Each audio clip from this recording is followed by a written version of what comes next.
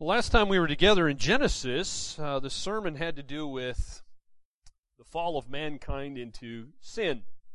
So remember, Genesis 3 is very pivotal in the entire Bible for that fact. And so today, we want to carry on and we'll learn some effects of sin. There are consequences to sin. And to illustrate it, I found a very humorous recall notice that is applicable here. You know what a recall notice is, I assume. Sometimes responsible companies will send these out. Let's say a car company might say they're recalling a certain number of cars because there's a certain fault with an airbag or whatever, right? And so they don't want people being injured and them being responsible, so they'll recall them and fix the problem. Well, you can imagine what kind of recall notice, if God had done this sort of thing, what it would look like. Because, think about it. He makes His creation in Genesis 1 and 2, and it comes to the end, and what did God say? It was very good. And then we come to Genesis chapter 3, and now it's a mess. So here's what the recall notice says.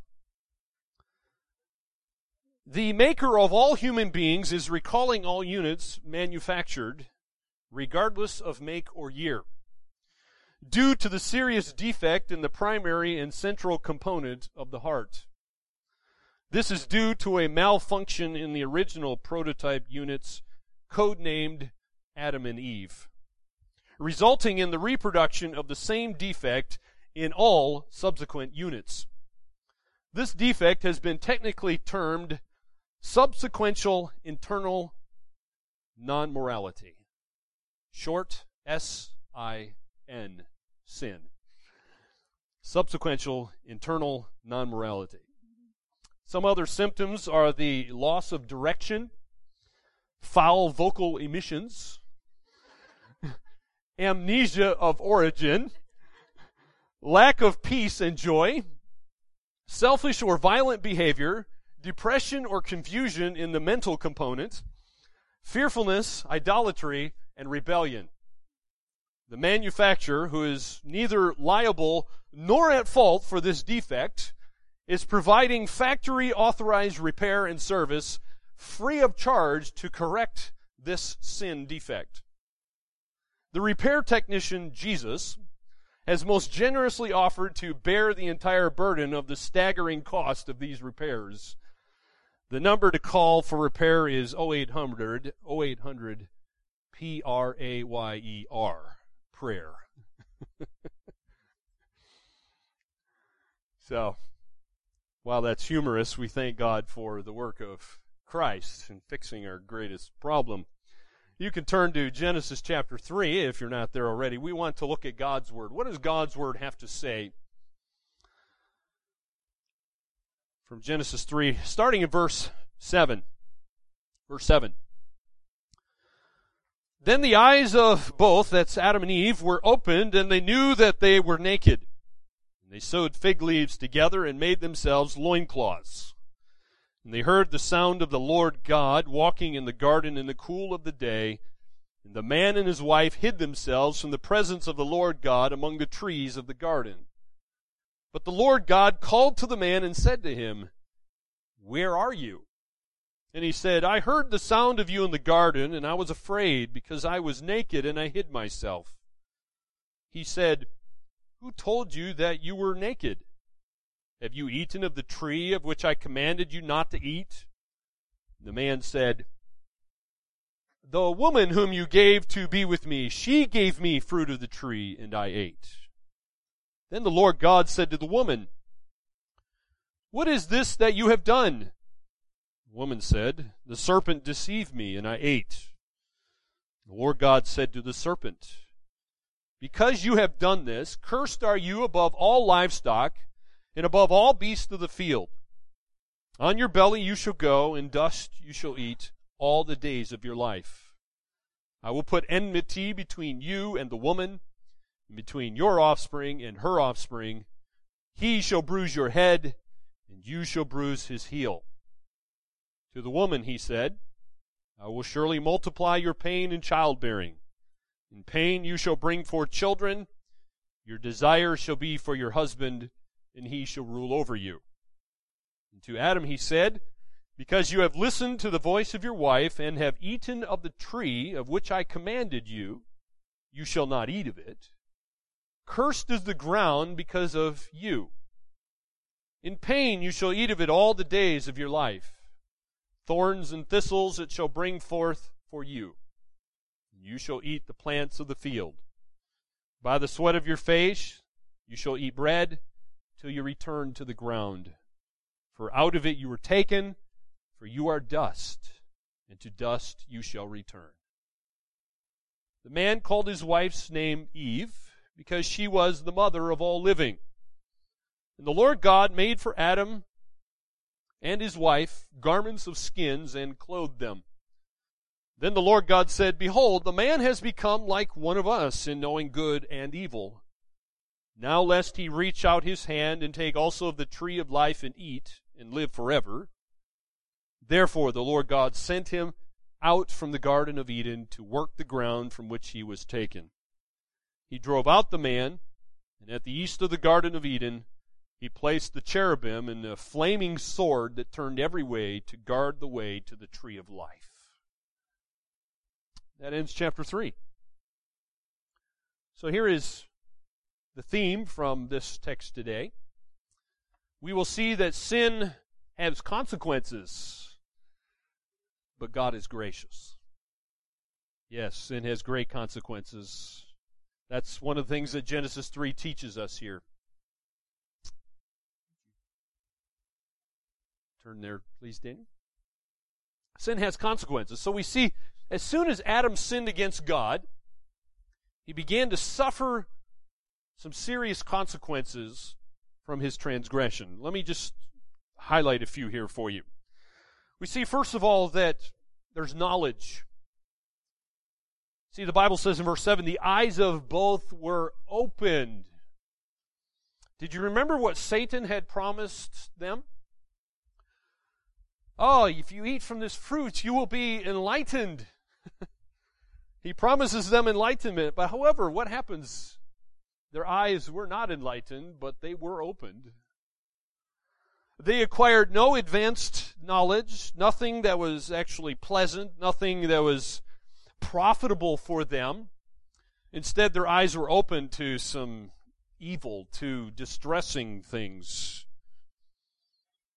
It's sad to say, my friends, Satan has no desire to bring you pleasure.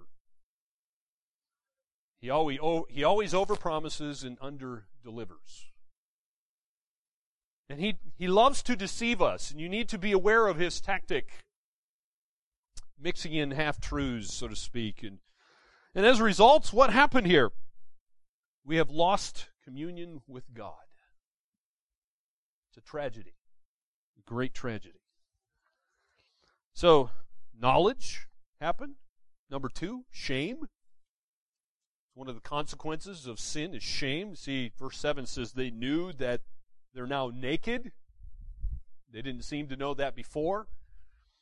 They felt things that they had never known and felt before. They were able to walk with God in perfect communion with Him and talk with Him in the garden. So what did they lose? They lost their innocence. And for the first time, they're now looking at each other, man and woman looking at each other with no longer innocent eyes, but corrupt eyes. And so guilt engulfs them. Shame embarrasses them. Fear terrifies them. And hatred arises within them. Hatred arises within them. Verse 12 says, look what the man says, the woman whom you gave to be with me, she gave me fruit of the tree, and I ate. He's not loving his wife as he should, obviously, by saying those kind of statements. There's great shame, but number 3, there's self-help. Self-help is a consequence of sin. Notice what they're doing in verse 7. They're sewing fig leaves together, and they make themselves a loincloth. So what are they trying to do? They're trying to quiet their noisy soul. They're trying to squash their consciences. By the way, God made consciences in us. and they're covering their nakedness, and they're trying to get rid of this shame, but obviously they can't. They can't. And so then they experience fear for the first time. That's the fourth consequence, is fear. We see in verses 8 through 10 that Adam and his wife hid themselves from God. That's the fourth consequence. So what does sin do? Sin makes sinners want to hide. We want to hide from God. Sometimes we want to hide from each other. And when they heard God's voice, what did? They ran. You think about it. How foolish is it to run from God? Can anybody run from God? No. Many people have tried. Even one of God's prophets even tried that, didn't he? Jonah. God tells Jonah to go east. Jonah goes west. And so God brings a storm, and he gets thrown overboard, and so God takes him back east through some sea creature that swallows him and regurgitates him up on the land, and finally Jonah obeys. It would have been much easier if we just all obeyed to start with, instead of running from God, because God is all present.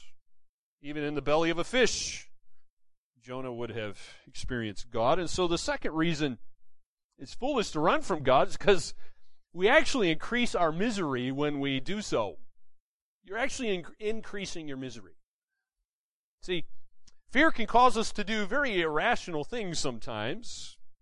It can be helpful, but sometimes irrational. And so our sin should cause us to run to God, but instead, what are they doing? They're running away from God.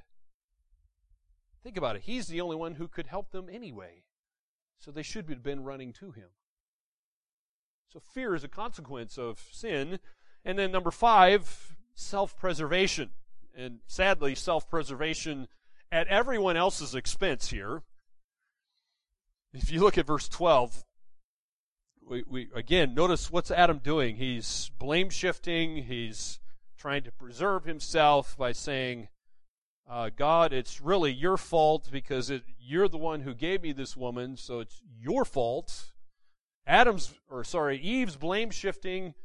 Look what in verse 13, the Lord God said to the woman, what is this that you have done? And then the woman points at the serpent and says, the serpent deceived me, therefore I ate. There's all this self-preservation at everyone else's expense going on here. Blame shifting, you might call it. Ultimately, of course, God's in charge, so He's the one to blame, so to speak. But you know what real men do? And real women, for that fact? Real men, in particular, accept responsibility. Take the consequences for what comes. But that's not what Adam's doing here. He's blame-shifting. Self-preservation is one of those nasty consequences of sin.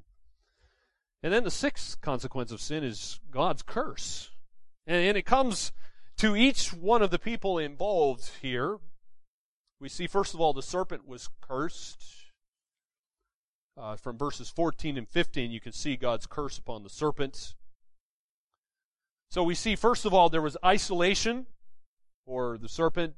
God says, cursed are you above all livestock and above all beasts. So the serpent is somehow, in some way, singled out and separated from the other parts of God's creation. The lesson to be learned in this is that sin always alienates us. It makes us alone in the universe. The serpent also experiences humiliation as a part of God's curse, because God says, on your belly you shall go. Some kind of a body change was a part of the curse here. Some have pondered, well, did the snake somehow walk upright, maybe, or did it have legs? I don't know exactly what it looked like, but it changed in some way. You say, why? Well, the serpent had lent its body to the evil one, Satan. So it's being cursed. What was one of those consequences? Notice God says the serpent would eat dust. Eat dust. Now, if you say that to somebody, that is not a compliment. Now, in Hebrew, the Hebrew mindset, the Hebrew way of thinking, eating dust was an expression of the deepest degradation and ruin. It was not a compliment. It was something terrible in their mind. And that's what God is saying to the serpent here. Have you ever wondered why people hate snakes? Many people hate snakes. It just freaks them out, right? They don't want to touch them. They get the EBGBs, from snakes. Well, God doomed the snake to be the visible representation of the kingdom of darkness on earth. Concerns me when people like snakes. They have been cursed by God because that snake, that serpent, lent its body to the evil one. But the woman was also cursed. She's responsible. In verse 16, we see, first of all, there's psychological trauma coming upon the woman. God says, I will surely multiply your pain. See that in verse 16? It will surely multiply your pain. But there's also physical trauma, particularly in childbearing. I can't empathize, but I've seen 3 children born. So I know a little bit, very little. For Eve, the bearing of the children will become a difficulty. And the pains will eventually threaten her very life. And many people over the centuries have died from giving birth to children. And still do, don't they? Yeah. But there's also an ongoing leadership struggle that God mentions here as a part of this curse of sin. Because God told the woman, your husband shall rule over you. Now this is a picture, by the way, of slavish dependency and a despotic tyranny. It's not the way it was meant to be. Man's original structure of headship was to be a glorious thing, a good thing. Remember, God said it was all good, but it's replaced by a degrading form of rulership due to the curse, due to sin. So Adam's original leadership over the woman prior to sin was never intended to crush the woman. He was to care for his wife, to love his wife, to nurture his wife, look after her needs and protect her. But now there's this ongoing leadership struggle within humanity. We have the rise of feminism. All of that's just a part of the curse of sin. Well, man doesn't get off the hook here. Man was also cursed in verses 17 through 19. We see, first of all, there's barren soil. So for you farmers and gardeners who struggle and you think, well, I don't have a green thumb. That's right, you don't. The ground and the soil you work with has been cursed. Because notice God says, cursed is the ground.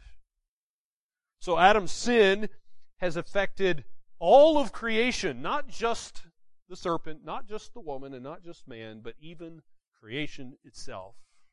And now we have hostile plants as a part of the curse. Because notice what God says here. He says, the thorns and the thistles it shall bring forth. Don't you just love thorns and thistles? Well, Adam's occupation was cursed. Remember, God had made him a gardener, a farmer. He was to be a keeper of this garden. And now his occupation's cursed. Thorns and thistles, every time you see them and you're pricked by them and you spray them, let it be a reminder of nature that is untamed and is encroaching, constantly encroaching. Hard work is a part of the curse. Notice I said hard work, not work. Because God says, by the sweat of your face, that's all part of the curse. See, work is not a curse. God had given work to the man in the garden. He was to keep it, and tend it, look after it, and protect it, to help it to flourish. But man's now cursed, and as a result, work becomes hard to the point where we toil so hard we even sweat. Last, we see part of the curse is decaying bodies. Because God says, to dust you shall return. Remember, how did God make man?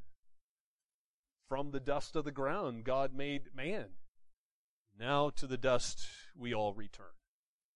And part of the curse is there's now agents and organisms everywhere that cause decay. Decomposition and disintegration were somehow injected into man's system. And so the ground resists man, and in this struggle we find that we are constantly the losers. Ultimately we're the losers. We return to the ground from whence we came. And it's interesting if you compare the first Adam with the second Adam, who of course is Christ, by the way. For Adam there was sorrow, but for Christ, Isaiah 53 says he is the man of sorrows and acquainted with our grief. For Adam there were thorns.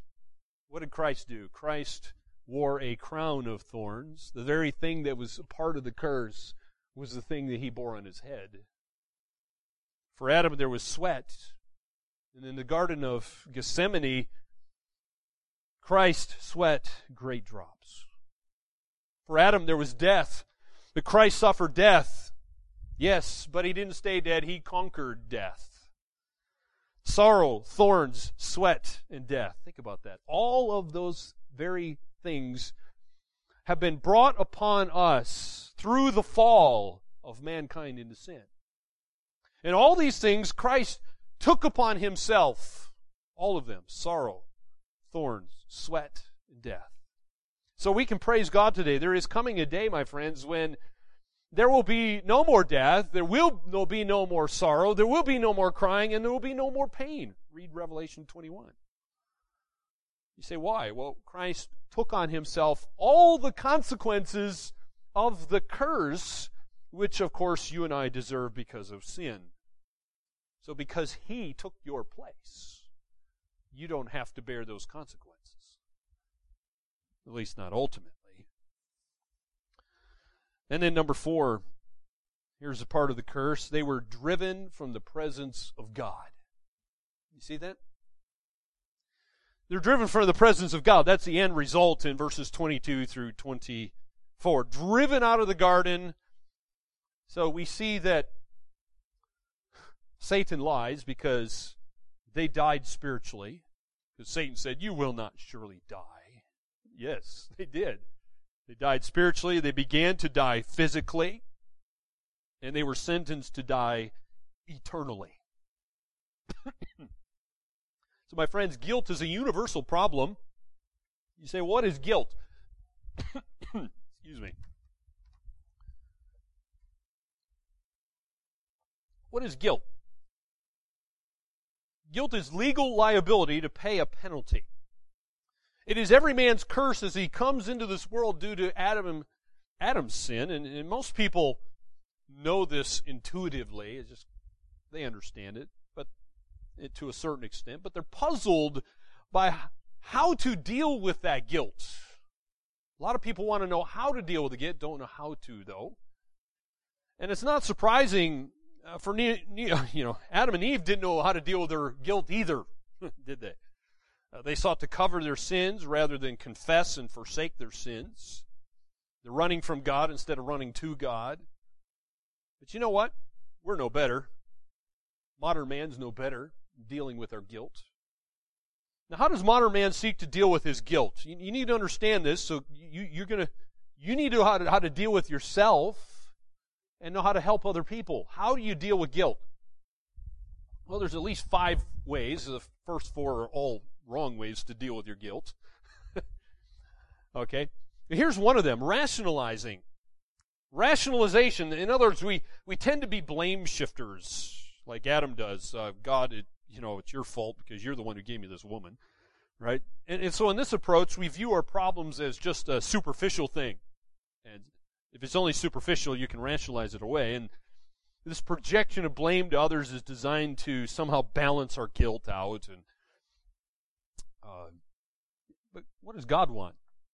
God doesn't want us just to cover up our sin, cover up our problems and our guilt. He wants us to be cleansed of that guilt. And there's only one way to achieve that cleansing. A second way that we sometimes, mankind in general deals with the guilt is compensating for it. Compensation, in other words. Some people seek to pacify their violated conscience by doing good things, right? So, if you're feeling guilty, give some money to charity, or go volunteer for a charity, or right, help the old lady who's your neighbor, or whatever it might be, right? But God's not interested in either religious or social cover-ups. He wants us cleansed. He wants us cleansed. He doesn't want to cover up, and there's only way to achieve that. A third way is condemnation. Condemnation is a way that mankind deals with their guilt sometimes. Some people attempt to deal with it by beating themselves to death emotionally. Not physically, but emotionally, right? Right. And they just constantly talk bad about themselves and so forth, right? And they punish themselves, but of course that never works.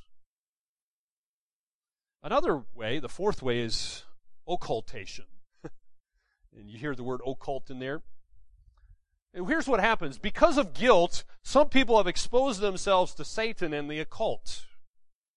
How have they done this? Well, Satan loves using drugs, is one way. Drugs is kind of an entrance into this world. It's an escape from reality, and drugs get used to enter into a fantasy world. What do you do when you don't like reality? You escape, right? You try to escape from your reality. Does it work? No. Sadly, chemically induced ecstasy is only going to produce more guilt. See, when you come off the high, you're still guilty. Another way of escape that happens in our world is through rock music. Rock music is often this technique to pacify people's guilt. And many rock groups have even claimed, by the way, to derive their music and even the lyrics themselves from Satan himself. They don't even hide it. Why? Because Satan doesn't want you to deal with your guilt, at least not in God's way. He's quite happy for you to try to escape reality. And so those who listen to rock music, what do? What do you often notice they do? To escape reality and kind of go into your own little fantasy world, they turn up the decibels to try to escape reality. But listening to rock music is only going to make matters worse. The only solution is salvation. Salvation is the only way to deal with your guilt. See, your only hope. And for this we need a gracious God, because salvation comes from a gracious God. So here's a lesson I hope you learn, my friends, that when you see God's judgment, look for His grace. When you see God's judgment, look for His grace. You will see it if you're looking for it. And so Genesis 3 teaches not only does sin have consequences, but God is gracious. Now, I can only kind of highlight a few things here for you. So just take note as we go along. And as you study this passage, I hope you'll study it more at home, that you find great cause for praise and gratitude to God here. Let me just highlight a few things. Number one, how is God gracious? Well, God is gracious by giving a call of grace to start with. He gives a call of grace. He knows Adam and Eve has sinned, and God, so to speak, condescends to come down to these sinners in verse 9, and He calls out to the man, and He says, "Where are you?" Now, God's not doing that because He somehow can't see Adam hiding behind a bush. God sees everything. Of course He knows where Adam and Eve are. But nevertheless, He extends this call of grace. Now, why is God doing that? He wants Adam and Eve to come to Him, to recognize their sin, and to come to Him in repentance, and to confess their sin, so that their problem can be dealt with. So it's a call of grace. In fact, the first call of grace in Scripture. And I want you to notice, this is not like some policeman who is seeking out a criminal here. And God's not sending out His attack dogs or the helicopters and so forth to come after Adam and Eve here. No, God is coming with the voice of a loving father who is seeking a lost son here. God's grace is seen in his seeking and his speaking. He hasn't destroyed Adam and Eve. He hasn't left them alone. He's coming to meet their needs. So God's justice, my friends, cannot overlook sin, right? A lesson to be learned here. Can't overlook sin. God's sorrow grieves over the sinner. He loves sinners.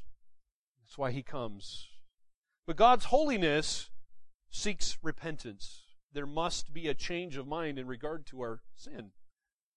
And God's love cannot be quenched here. Yes, God is love, and so he seeks out the sinner. Number 2, God is gracious by giving good news. Look at verse 15. Look at this good news in verse 15. Wow. God says, I will put enmity between you and the woman, and between your offspring and her offspring. He shall bruise your head, and you shall bruise his heel.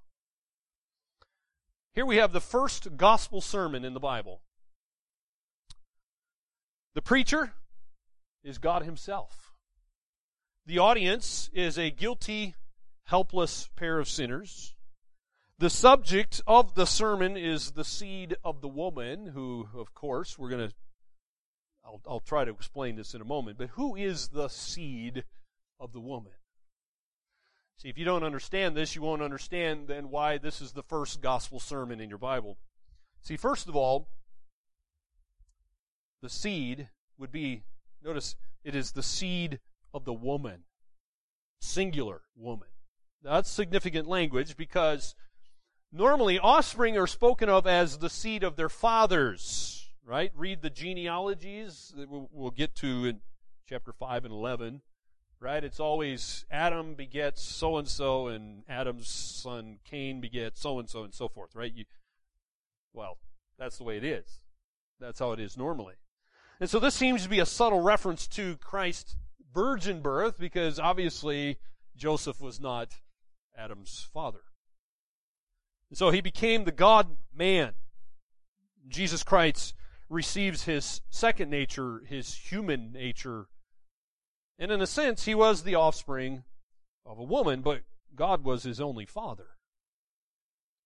Second, there would be enmity between him and the serpent, verse 15 says. So this signifies this continuous conflict between Satan and Christ. Yes, Satan opposes Christ. The evil one hates the Holy One and has himself and these demons going against the seed of the woman. Third, the seed of the woman would suffer, verse 15 says. Satan would bruise his heel. And so this speaks of when Christ was on the cross. Yes, he suffered on the cross, but it was just, in the scheme of things, a minor bruise. It was not going to do what it did to Satan. Fourth, the Savior would triumph. Now, that's the good news. He would end this enmity forever. That by how did he do that? He did it by crushing the head of Satan. And Satan, the serpent here, did his best to destroy Christ, but in the end, it only left a bruise that would eventually heal. Christ arose from the dead in triumph, gaining redemption for Adam's fallen race, and in the process destroyed the works of the devil. And in that act, he sealed Satan's final defeat. He crushed the serpent's head as he promised he would. And so in this verse here, war is declared on Satan, and his ultimate defeat is ensured. And we know how the end is. If you read the end of your Bible in Revelation 20, verse 1, it's on the screen here. It says, this is the Apostle John. He says, I saw an angel coming down from heaven, holding in his hand the key to the bottomless pit and a great chain.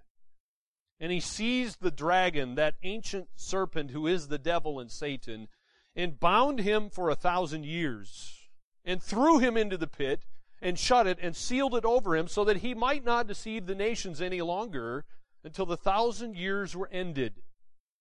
After that he must be released for a little while. And then you jump ahead to verse 10. It says the devil who had deceived them was thrown into the lake of fire and sulfur, where the beast and the false prophet were. They will be tormented day and night forever and ever. So that's the end of Satan. Well, number 3. How is God gracious?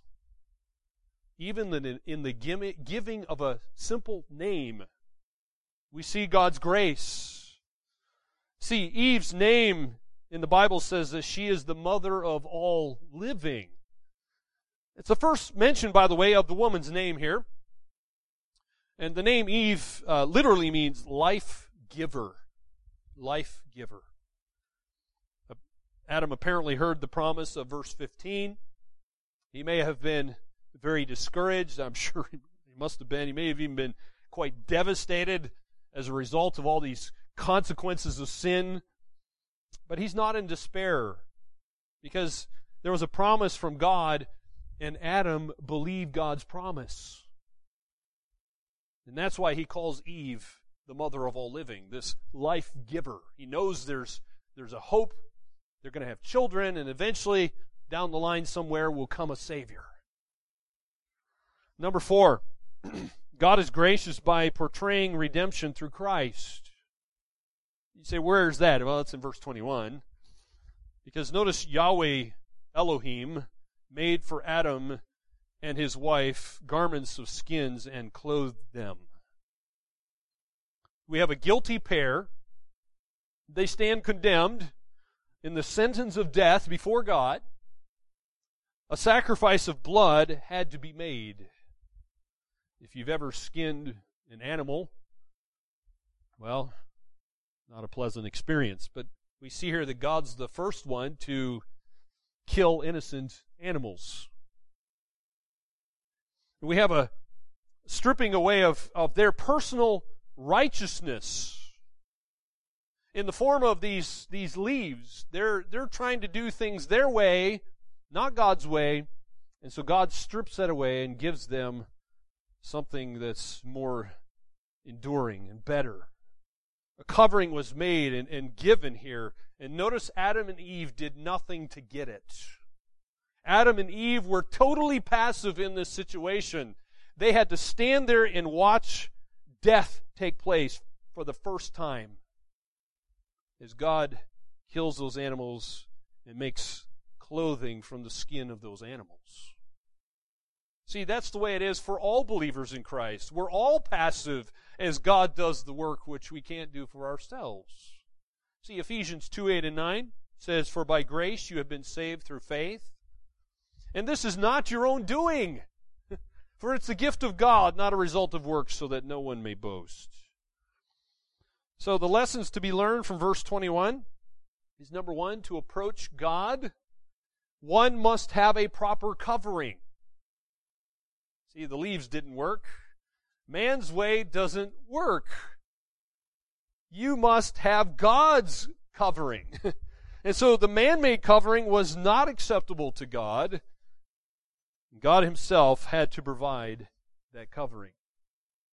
The proper covering required the shedding of blood. In other words, there had to be death. There had to be a sacrifice to cover man's sin.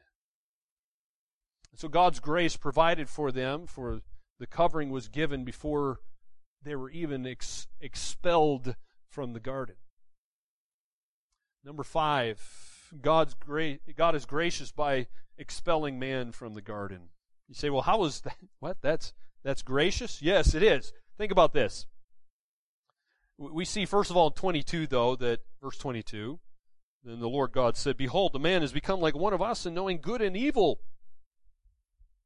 So, expulsion from the garden was based on real guilt, as we see in verse 22. Now, here's the problem, my friends. In one sense, Adam had become like God. Adam had, in this sense, he had become autonomous and independent. He was deciding for himself what was good and evil. But there's something else going on here. In a deeper and a more tragic sense, he was also no longer like God. He was not like God. As a result, paradise is lost to man. But we see God's grace as He expels them from the garden.